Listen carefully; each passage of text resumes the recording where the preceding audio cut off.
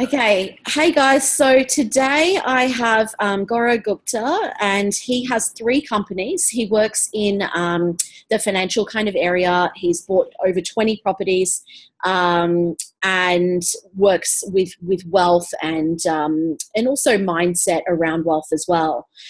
So I'm really excited to have him on today. And yeah, thanks, Gaurav. So can you just introduce yourself a little bit more?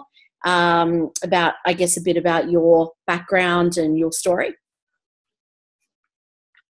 Sure. Now, Ellie, this is actually my first podcast, so listeners, be kind. I guess is the pre-frame around that. So, a little bit about myself. So, I'm currently 33. I came to Australia when I was 7. Bought my first property when I was 18. Second when I was 19, and so on and so forth. Currently, I own 3 companies. One of them is a company that works with people like Tony Robbins and his clients, helping them get finance to attend that next level of breakthrough courses that they need to. The other company is Yellow Brick Road. I own one of their franchises. They approached me and said, we need someone of your caliber on board, someone who's got the experience. And they basically gifted me a franchise, so I'm blessed to own Yellow Brick Road Preston. And I also own a property mentoring company that does authentic property mentoring to help our clients build their own property empire. And that's called 10 Properties in 10 Years.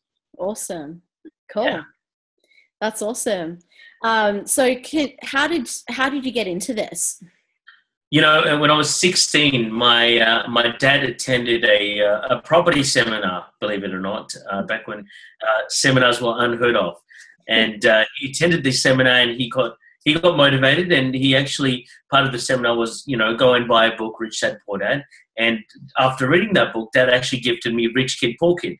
So if any of you have got children in their early teens especially, that is an amazing book to read.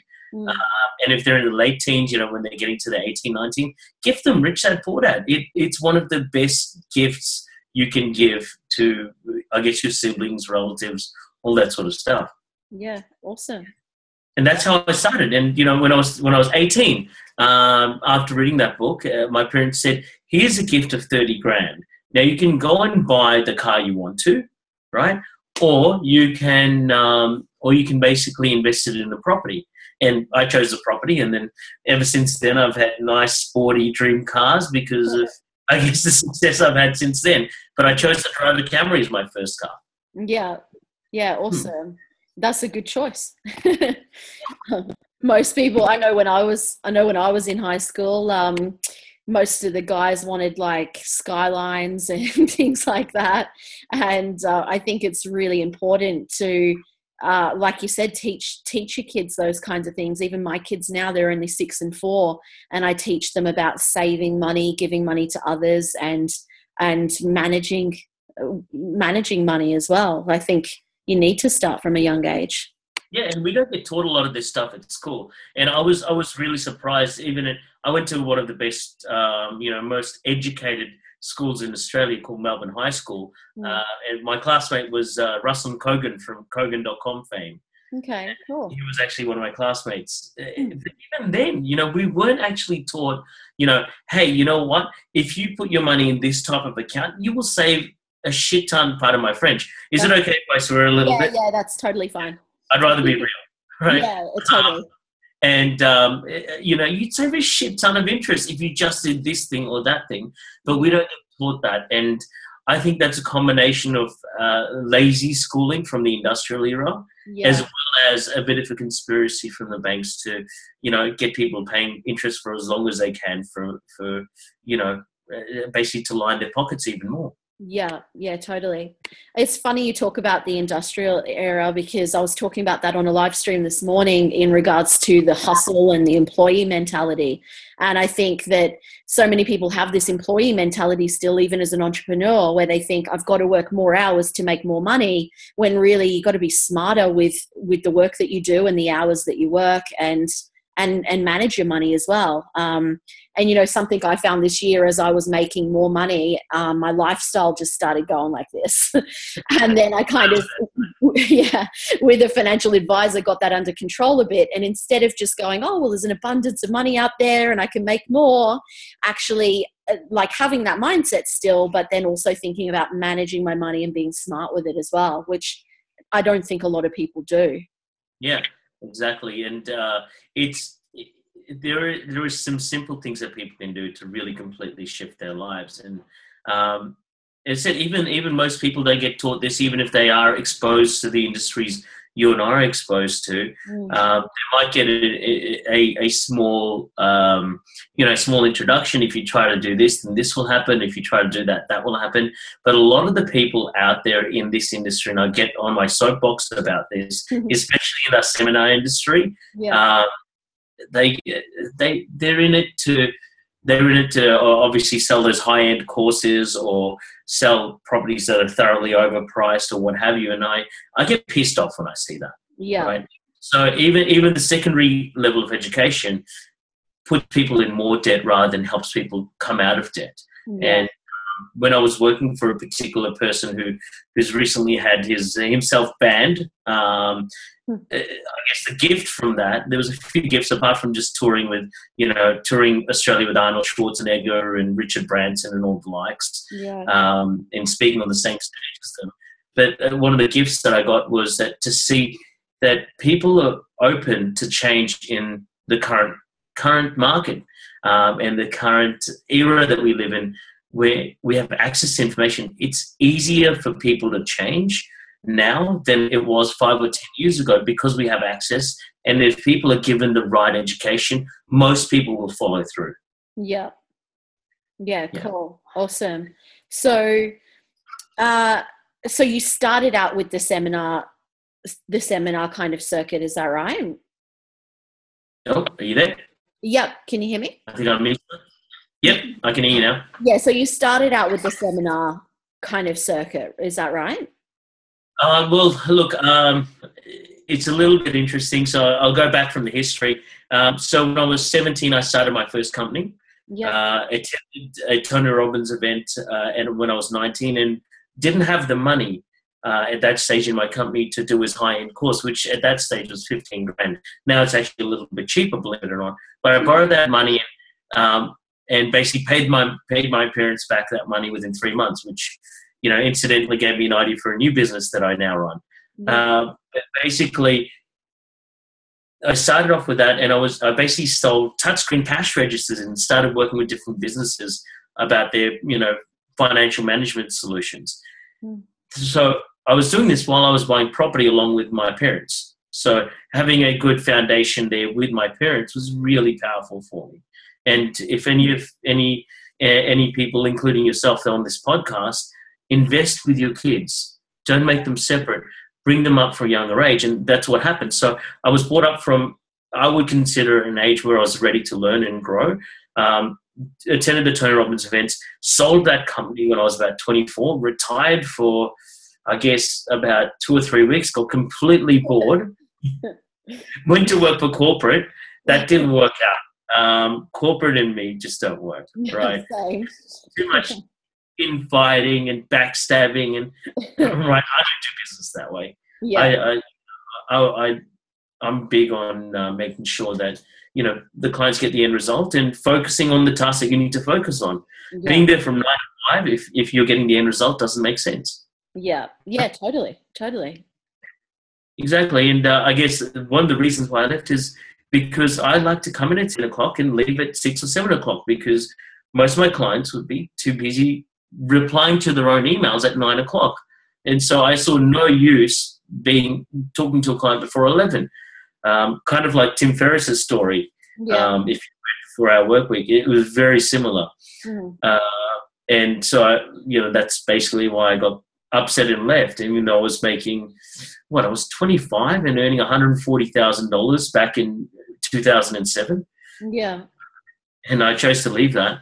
Yeah. And then I found a seminar company who I wanted to work for, because this guy seemed like the Aussie Tony Robbins, as they say. Yeah. Right? So I continued my personal education journey in that time, and purchasing properties and all that. And basically, I started working for this gentleman who at that stage was fairly ethical, what I would call fairly ethical. Mm. Um, as I started working with him, one day he said, "Oh shit, Goro, this speaker hasn't shown up. Can you speak on stage for this gent?" And with about 2 minutes of preparation, I was pushed out on stage, and I started emceeing a lot of the events, including, as I mentioned before, spoke. I was blessed to travel Australia with Arnie and Tim Ferriss, Richard Branson, and a few of these other guys, and really got to see what they were really like behind the scenes. Yeah. But what the underside, the dark underside, was the richer this person got, the more unethical he got. And I saw the wall and got upset and chose to leave and start up my own company. And that was how my 10 Properties in 10 Years company was born. Yeah. And so that's why we call it Authentic Property Mentoring. Yeah. Awesome. Yeah, that's cool. Yeah. And I've seen that a lot as well, where people start to get more successful or more fame or more money, and they just change, or they probably had it inside them the whole time anyway, because I don't think people change completely, but they start to just be, I don't know, just bragging about it, or just into like material possessions and not really helping people, like being and doing some dodgy things as well. And I don't think that's right. I think you should always over deliver and do it from a place of just loving and caring about people. Exactly. If you're not creating raving fans, why are you doing business? Yeah, totally. Yeah. And back on that business mindset, I've noticed you said that a lot of business owners find it challenging wearing all these different hats because they're in that job mentality. Yeah. I still believe a business owner should leverage as much as they can and focus on one or two things they're amazing at, especially if they're artists. Yeah. Right.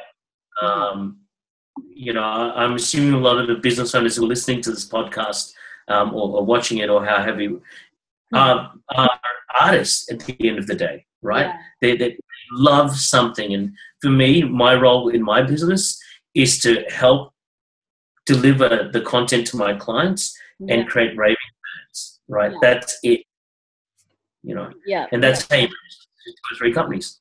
Yeah, totally. And I've done that a lot this year, where I love I really specialize in the expert in mindset and sales, and it's just what I love. I've been in sales for 11 years almost. I worked in call centers for 5 years before I started my first business, and been in business almost 6 years. So I just love that, and I love mindset. And I can get people results with mindset very, very quickly, whereas IT stuff and marketing I'm good at, but I don't like the technical side of like Facebook ads and all of that, and tech stuff and design and little fiddly bits. So now in my mastermind group, even at a low end, I have an IT guy in the group who answers people's questions.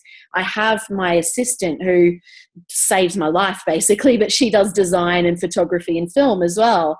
And then I have a copywriter in the group as well. So these people can answer the questions that would take me ages to figure out myself. Like, I have the knowledge, but I'd really have to think more than the stuff that just comes off the top of my head. And it gives my clients more value, but it leaves me that time and energy to do what I'm really, really good at and what I love.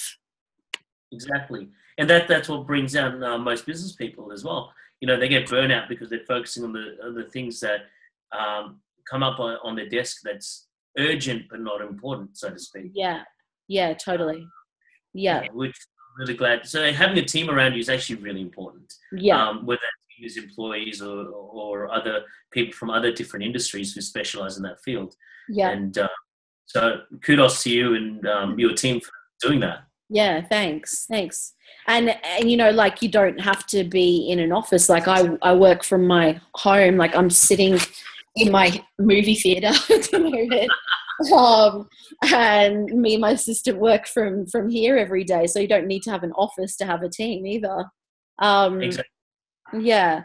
But okay, so what were the next steps, I guess, from there, and like, how did your journey evolve from that?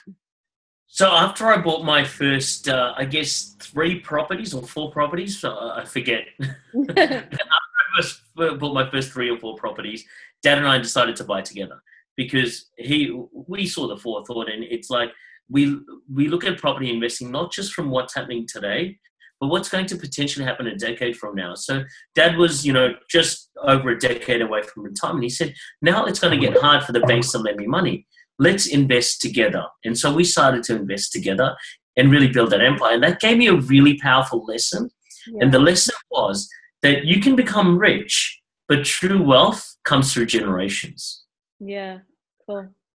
True wealth comes through generation. So you might become rich, but real wealth will happen when your children take on that mantle and expand the money you've already got. Yeah.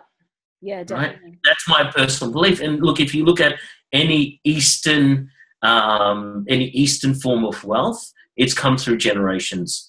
Western wealth is different. Russian wealth is very different. It's first generation. You can see that they're just spending the money as quickly as they receive it, and they do all these crazy things because they're rich, not wealthy. And and that also comes down to mindset. Yeah, totally. So I believe real wealth over three generations is the rule. I mean, I've seen this happen. My granddad didn't have enough money to send my dad to high school. Yeah. Right. He had my dad tending sheep in a farm. Yeah. Right. And, my granddad's brother-in-law saw that wasn't good, took him in, educated him, and Dad got a scholarship to attend his high school. And, now he's got 2 master's degrees and all that sort of jazz. Yeah. Top of the class. But basically, and then, that flowed on. That flowed on. We took a risk by coming to Australia. We were in Dubai. We were doing okay, but Dad wanted to leave Dubai because it was really unfair back then, especially on people of Indian origin, which is where we were from. Yeah. And to the point where he had his passport taken from one stage-wise employer, right? Yeah. But basically, we left Dubai, and Dad had 2 dreams: A, to leave sort of the Indian Middle East, and B, to start up a business. Yeah. And so when we came to Australia, the good time had just finished. We came during the recession. The recession had just started. So, seeing my dad without a job for 3 years, and my little sister had just been born, and our family trying to get through that. And when you can't go to a primary school excursion and have to make up a bullshit excuse because money is a concern in your life, you appreciate the hell out of money in the future. Totally. Yeah. And, it is literally, I'm grateful every time I get on. For example, I love Qantas. I know most people don't like it, but I love their first and business class. Yeah. It's the next level. Yeah. Every time on there, I'm just so grateful that, wow, this is, this was once not even able to be a dream, and it's there now. But it's not just me that's created; it's the people before me that have allowed that creation to happen. Yeah, that's awesome.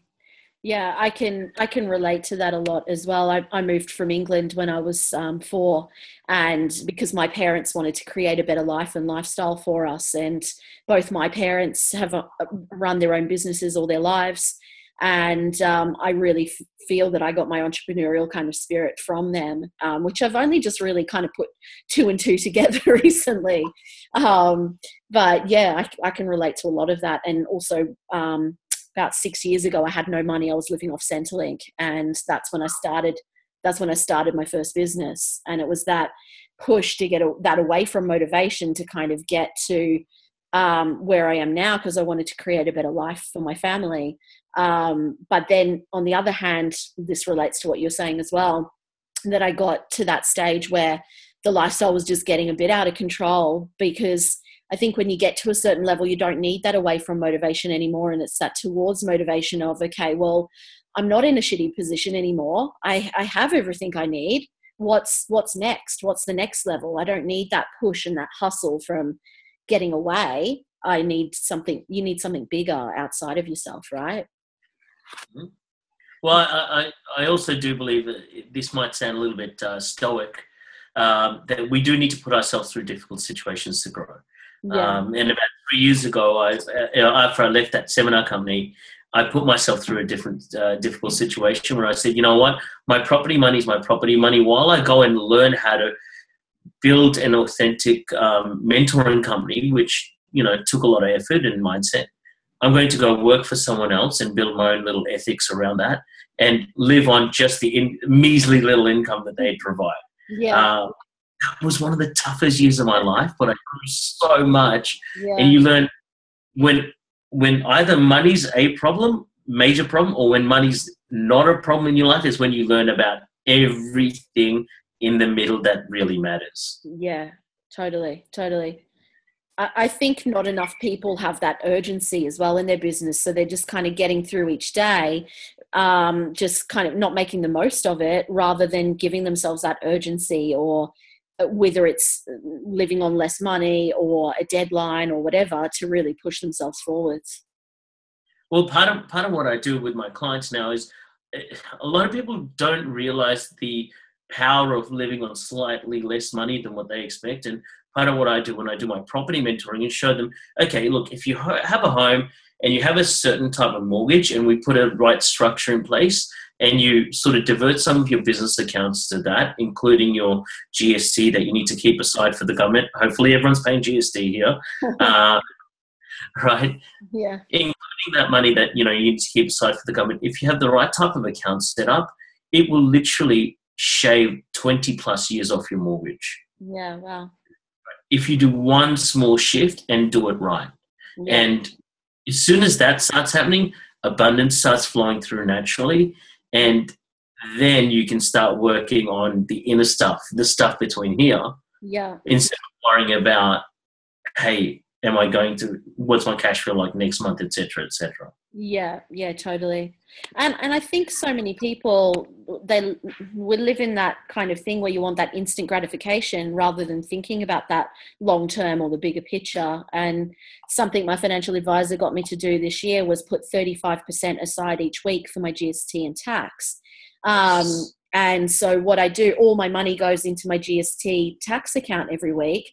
And then I actually put 65% into my normal account. So it's like I'm paying myself a wage every week. And it's like, oh, I just got paid. So it's kind of, I like doing it. Sneaky suggestion. Yeah. Let me ask you, do you have a property yourself? No, I don't. I want to buy an investment property.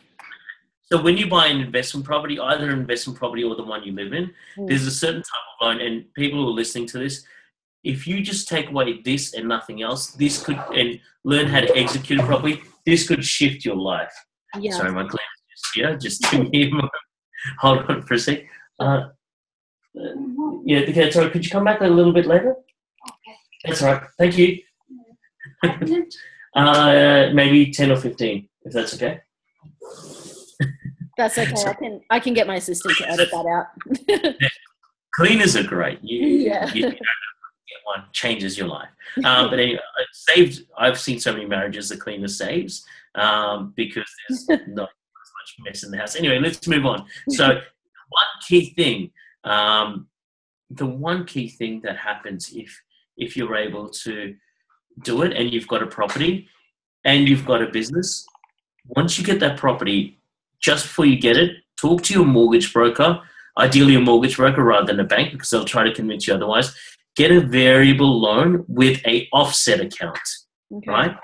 And if you're a business owner, try to find a loan product with multiple offset accounts. There's only about 3 banks that will do this. And an offset account is the biggest and easiest tool you can use to build your wealth rapidly, in my opinion.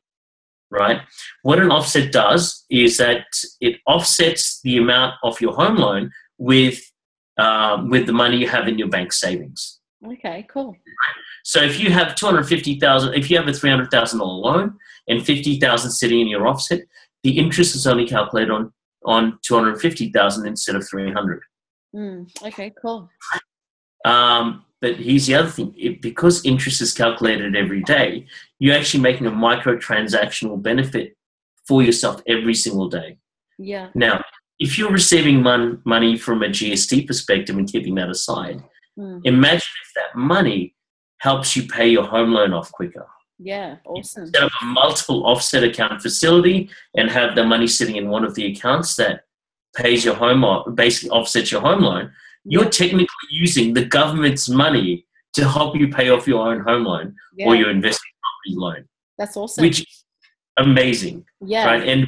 And I do financial projections, and typically people follow that path.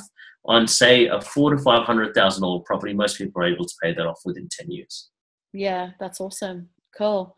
And I pay enough tax, so may as well use it to your advantage, right? Exactly. Yeah. Awesome. And so actually kind of on that topic, would you, if someone's just starting out, would you recommend buying the home that they want to live in, or buying an investment property first?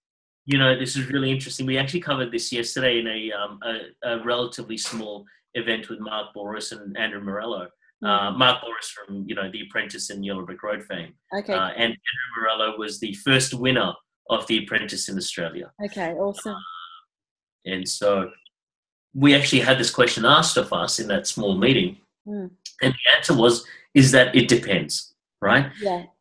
If you can rent where you want to live and buy where you should own, that is ideal. Now, what that means in English is that it's really simple. If the place is costing you a lot more to rent, a lot less to rent than to buy, let's say the property is $600,000 and it's only costing you $400 a week to rent. Well, here's the thing: to buy that place for $600,000, you'd spend about $550 on the mortgage. Yeah. Right. So the question is, well, if you are able to, instead of that money, buy two properties, both providing cash flow, right, and rent where you want to live, great. But if you're finding a great deal where you want to live, right, then buy, is my opinion. So it depends on the numbers. Speak to a mortgage broker and actually say, hey, here's a property I want to invest in, and here's a property I want to live in. What's the difference in the two? Yeah. Right? And also there's tax benefits. As you know, the newer properties are usually better from a tax perspective. So is it okay if I throw out a few numbers out here for people? Yeah, sure. And probably if people are listening to this, grab a pen and a paper, because totally. I do this every day, and I sometimes forget that not everyone does this every day. But look, on an older property built pre-1985, you get $0 of depreciation benefit. Property built in 2000, say $450,000 worth again, there's only about $1,700. But built today, same value property, there's $12,000 worth of tax benefits you can get typically. Yeah. Right? So just from a tax perspective, buying newer is better. Yeah. Right? Stay away from units. I get pissed off when I see these seminar guys sell units, and that's one of the things I get on my high horse about. Do not buy a unit. Do not buy an apartment. Townhouse and house and land are fine. Just anything with land component. So finding something new with land component is a challenge. One of my companies, that's what we, full disclosure, that's what we help our clients do. Yeah.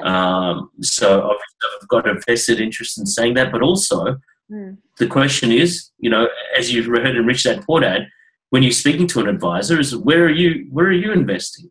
Yeah. And so I'll tell you right now, I've lost money and opportunity costs in two types of things. A, when I've sold any of my properties. So if you've got properties, don't sell them. Just hold on to them. Ride out the waves. And B, the other time when I've lost money is when I've invested in units, right? Because I'll give an example. When I was 18, I bought my first property as I'm shared. Unfortunately, that wasn't the best purchase because I bought a unit. I didn't know better, right? So I bought it for $120.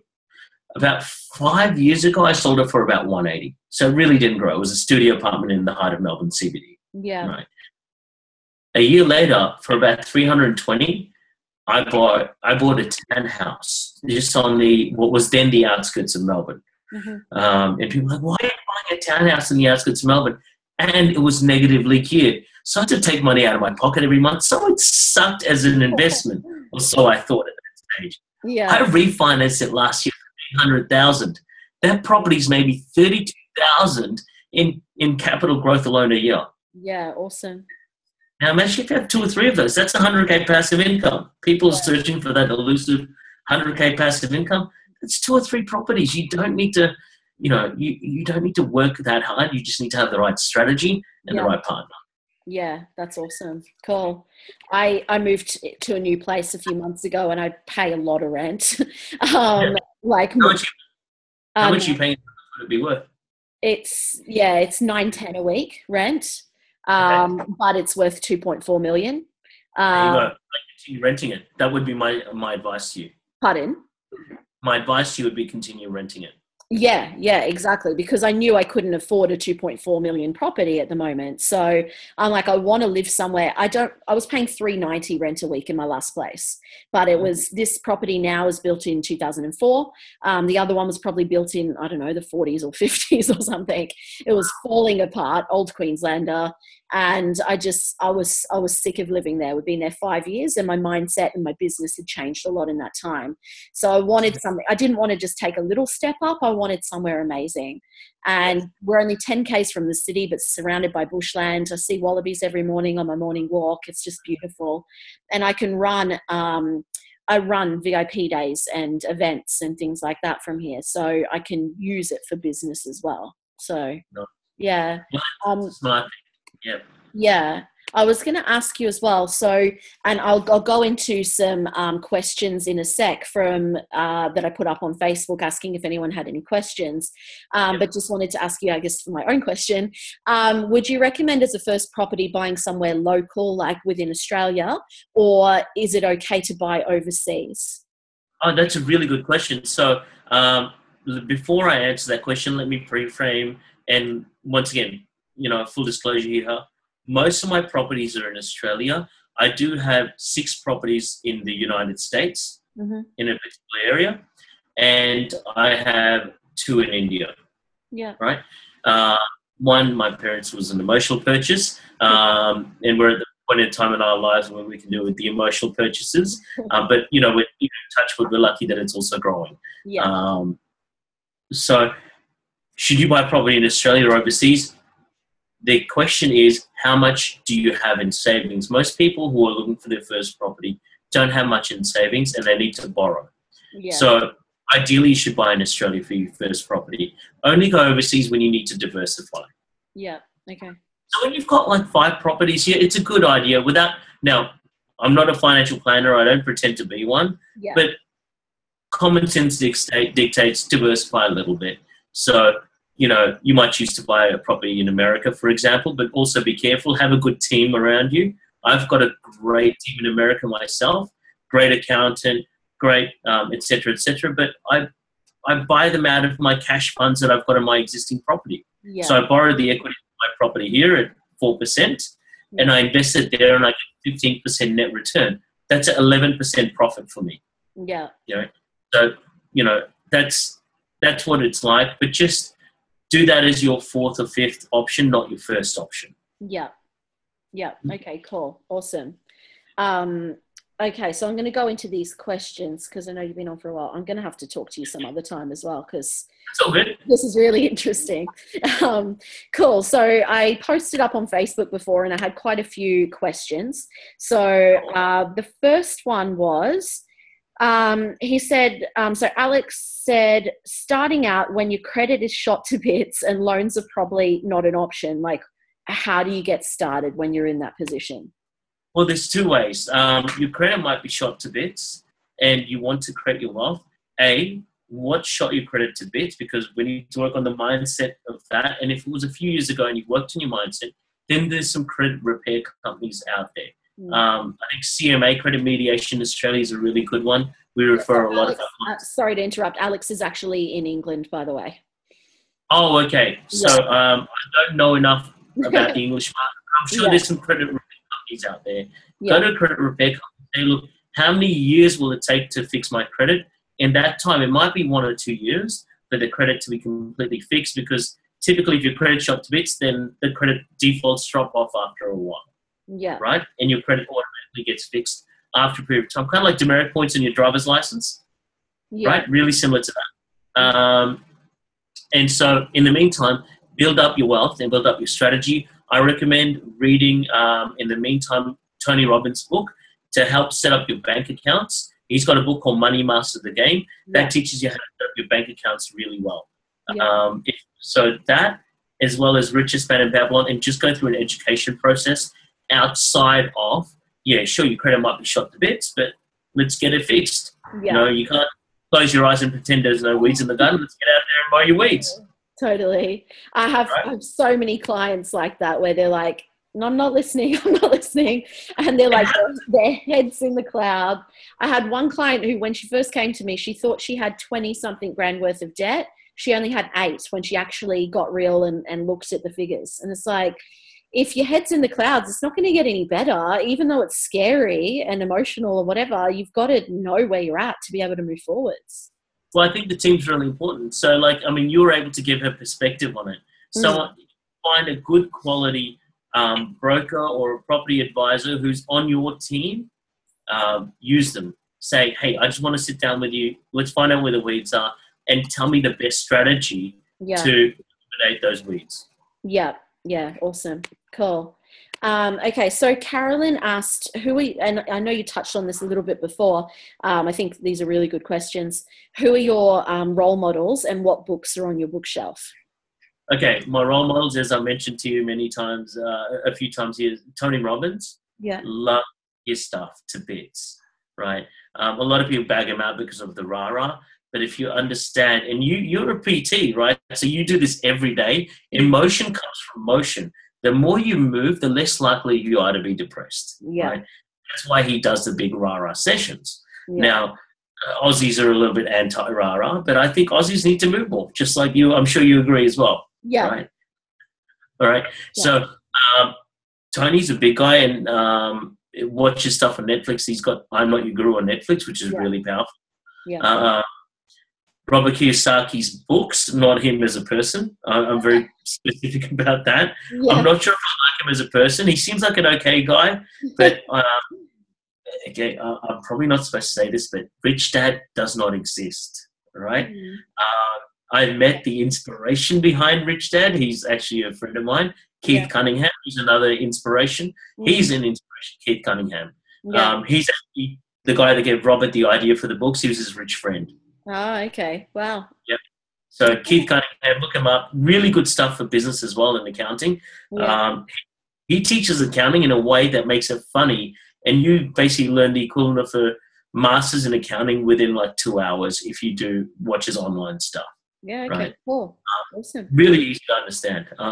Keith Cunningham, who else's books do I have at the moment? I'm reading, actually, here it is. Hold on, let me show you what I'm reading. Here's 2 books. Oh, there you go. So, Drive by Daniel Pink. Okay, cool. Right? Really cool guy. Basically, he talks about what the mindset behind motivation is because, I'm always curious about what goes on between our ears. Yeah. Human development is really important and seeing what makes the outliers perform better than the people every day. Yeah. So just curious about the mindset behind that. And so that's really cool, really interesting stuff. Awesome. And also Brendan Burchard's latest book called The Motivation Manifesto. Yeah, I've heard all about that actually from a few people now. I should get it. So I haven't read it, but Brendan's awesome. So do that. And what else am I reading? I'm just trying to see what else I've got here. Tim Ferriss. Not just people tend to read the title, The 4-Hour Workweek. I think that's all it's about. It's not. Yeah. When I retired for the second time, I went for a month and tried to do nothing and work 4 hours a week. It doesn't work. And I went up to Tim and I said, Tim, dude, what the hell, man? I tried. Yeah. I tried doing what you suggested. It didn't work. He's like, did you read the book correctly? And he said, you should have, while you were in Thailand retired, you should have learned the language and learned how to do Thai cooking or whatever else tickled your fancy. Yeah. You don't sit your ass on a beach and do nothing. Yeah, yeah. So I loved his TV series. I saw it online where he was trying, like, learning a language in a couple of weeks and all this. Have you seen that?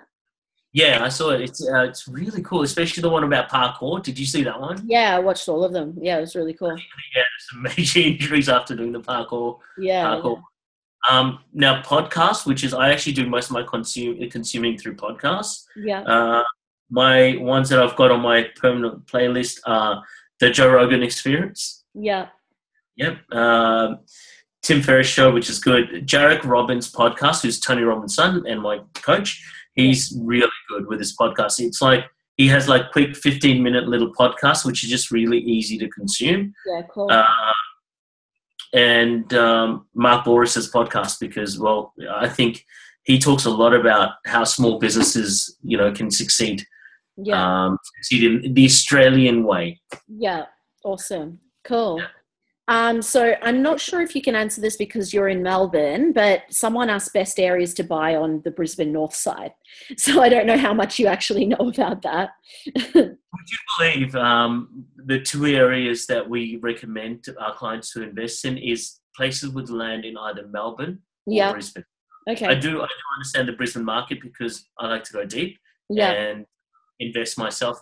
Now, I'm invested currently, my own properties. I've got a few in Pimpama and Coomera in the south side of Brisbane. But the north side of Brisbane that I get a really good feeling, and B, the numbers stack up, is Mango Hills. That opportunity will only be around for a couple of more months. I think we're starting to see Mango Hills price go more above where it needs to be from a comfortable perspective. But like the Westfield, the IKEA, a lot of the things that are happening there are really good. But Mango Hills is my favorite. Try not to buy in the Dakabin area. Little secret thing, a few banks have stopped lending out there and they're overcapitalized. Yeah. So Dakabin is literally like 1 or 2 Ks away from there. Yeah. That makes a big difference. Yeah. So buy Mango Hills. North Lake's not so in middle of the range. Yeah. Mango Hills, great. Okay, cool. Awesome. I know there's a lot of army up around that area as well. Yeah. Yeah. They've got the army barracks on the way there too, from memory. Yeah, the army barracks is near where I used to live actually. Yeah, at another. Yeah. Cool. So in North Side of Brisbane, that's my recommendation. Stay away from Caboolture. I know there's a lot of talk about Caboolture and Morayfield. Yeah. The demographics just aren't there. I mean, you're not going to get the best tenants. Yeah, totally. Yeah. Okay, cool. Okay, so these are some that were in my members group as well. So one of my clients, Lisa, asked, I would love to know how to balance whether to pay debt off or save money if interest rates aren't an issue. And she also asked about top tip of overcoming fear of not having money. So, for example, in winter, she went without buying a jumper, even though she was freezing, because she felt like she needed to be paying more debt off. Okay, we need to look at mindset. Yeah, totally. I've been working on mindset with her a lot. Wow. Buy the jumper. Yeah, right? totally. I gave this little piece of advice to a friend of mine who considers me his mentor. He's like, he's just finished uni, he started his well-paying job, all that sort of stuff. He said, how do I save and how do I enjoy my life? I'm in the best years of my life, but I feel guilty every time I spend $1. And I said, I thought about it and I said, you know what? I'm about to give you the advice I wish someone had given me when I was a little bit younger. Give yourself a dream bank account or a dream bucket where a certain portion of your income goes in there and you don't feel guilty about the money you spend in it. Yeah. It's a not guilty bucket, right? Whatever you do, that's for you. It's for indulgence. Do it. And that 10% or whatever that number is, 10% is a good number to put in it, by the way. Yeah. Not a financial planner, of course. So I don't know the personal expenses, but it's a good round number to put in there. You go, whatever's in that, and I want to spend, I'm going to go out and spend it. And then you actually look forward to like building that up and spending it on like an overseas trip somewhere or, going to Bali or whatever it is. Yeah. But don't feel guilty because what happens with guilt, it blocks the flow of money. Yeah. Right. And that from a esoteric point of view, money is an energy. Yeah. Right. Money is an energy. And it's a reflection of our relationship with our deep inner self. Yeah. And the more you block your money, the less will come to you, right? Allow it to flow, but make it flow smartly, Yeah. right? So go out and spend, because that 10%, that trip that you might have, you might either meet someone on the plane who gives you a really good idea, or you might be so relaxed and refreshed after that that you come and perform 10 times as much when you're back. Totally. Right? So taking that time out for you is important. That's number one from a mindset point of view. But the thing is, if you've got it, does she have a property? No, they sold their property, their house, and they ended up losing money on it, and that's why she's in debt. Yeah. Where do you mind me asking whereabouts they bought? She's in Tamworth.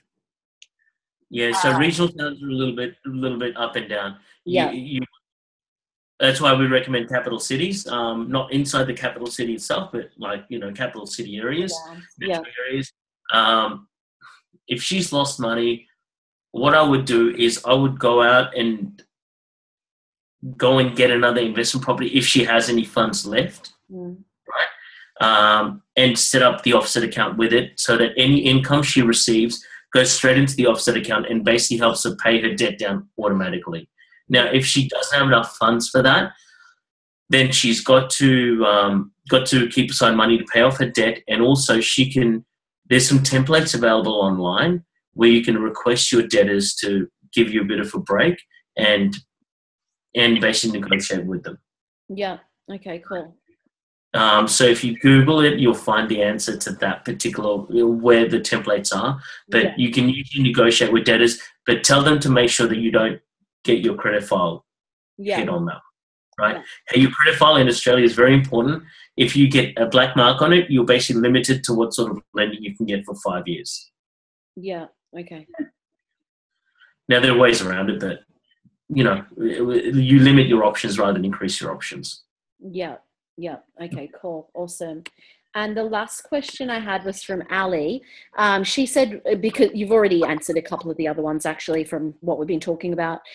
So Ali said, what features should you look for in an investment property?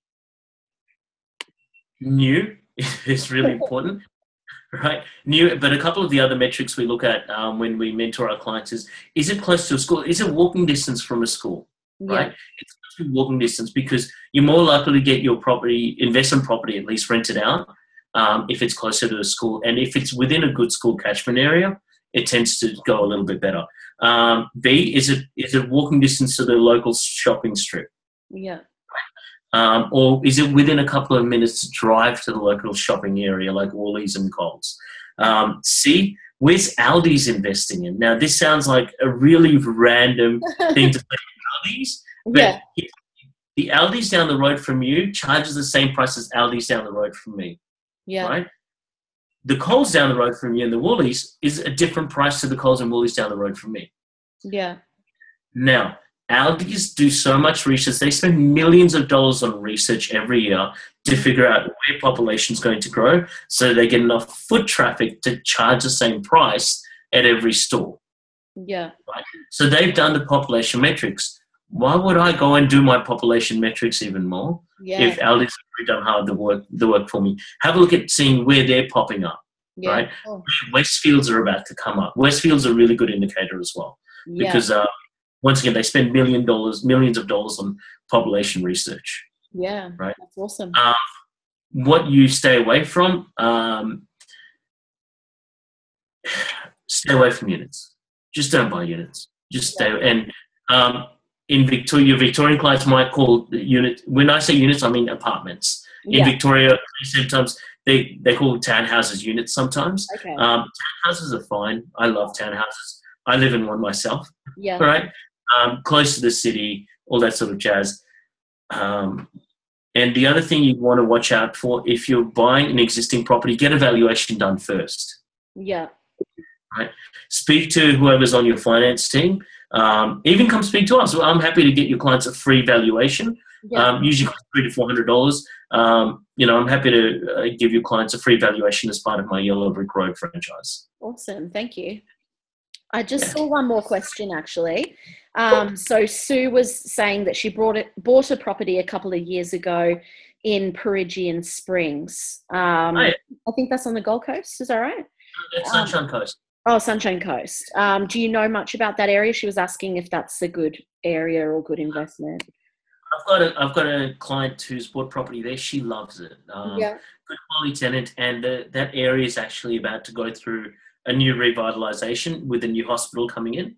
Okay. Uh, Sunshine Coast, it is on the high end price point of Sunshine Coast, not the highest, but it's on the mid high range. I still think that area's got some growth to go. But in the meantime, growth is just, and this goes for any property, growth is a guess, Yeah. right? I'm not like Yeah. devil's advocate. I can say that it's going to grow and not grow, and I've been wrong before. Yeah. I'm happy, I'm not happy to be wrong again, but I've learned, growth is a guess, but if you have the right loan structure, it's almost like growth doesn't matter. Yeah. Growth is icing on the cake. If you have the wrong loan structure, then you're screwed either way. So I would ask, hey, do you have an offset, and are you utilizing it effectively where every single dollar you earn is offsetting your home loan so you can buy your next property? Because I'm assuming buying one property won't change your life. Buying two or three, that's when it starts changing your life. Yeah. Awesome. Peregian Springs is an area, that's not bad, Yeah. right? And there should be, I'm looking at that question now. We're looking for tenants. If anyone knows someone, I'll give you an idea. One of my clients who's in there has got a tenant that signs 1 year leases and pays 6 months in advance. Yeah. So she pays 6 months worth of rent in one lump sum because we gave her a $10 discount on rental. Yeah. When I moved here, I signed a 2-year lease because I don't like, I was in my last place 5 years. I don't want to move every year. So I signed a 2-year lease. I got $40 a week off my rent. We get a pool guy that comes every month, and they left all this furniture. Like they left these 6 recliners, and for anyone watching the video, there's the projector there with the movie room, and outdoor furniture as well. So I'm like, yeah, I'll do that. Is the pool guy cute? No, he's an old guy. So you have to, whenever you hear about a pool guy, you've got this mind. Totally. Yeah. So did you have any final tips or, anything that you'd like to finish off with?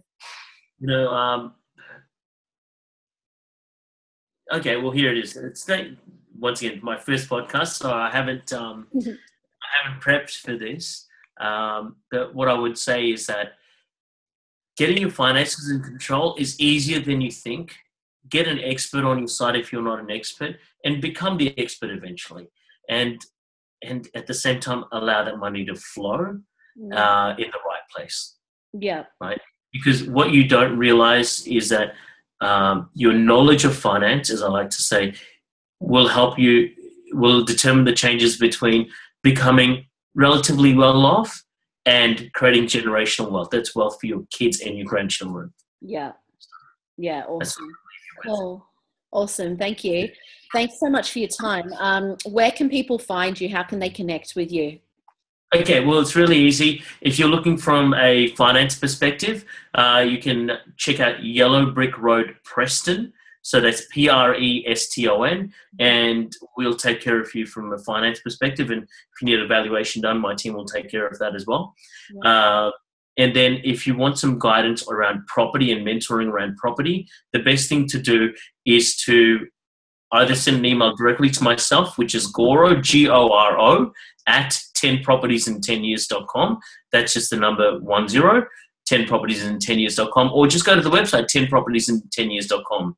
Yeah. Right? Awesome. Not the AU, just the .com. Yeah. Okay then. Okay. Awesome. Cool. It's funny. I was actually born in Preston, but in England. Oh, wow. Yeah. You go. What a small world. Yeah.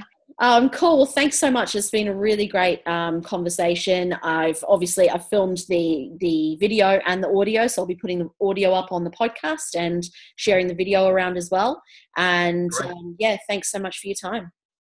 All right. Thanks for that. I'll speak to you soon. Yeah.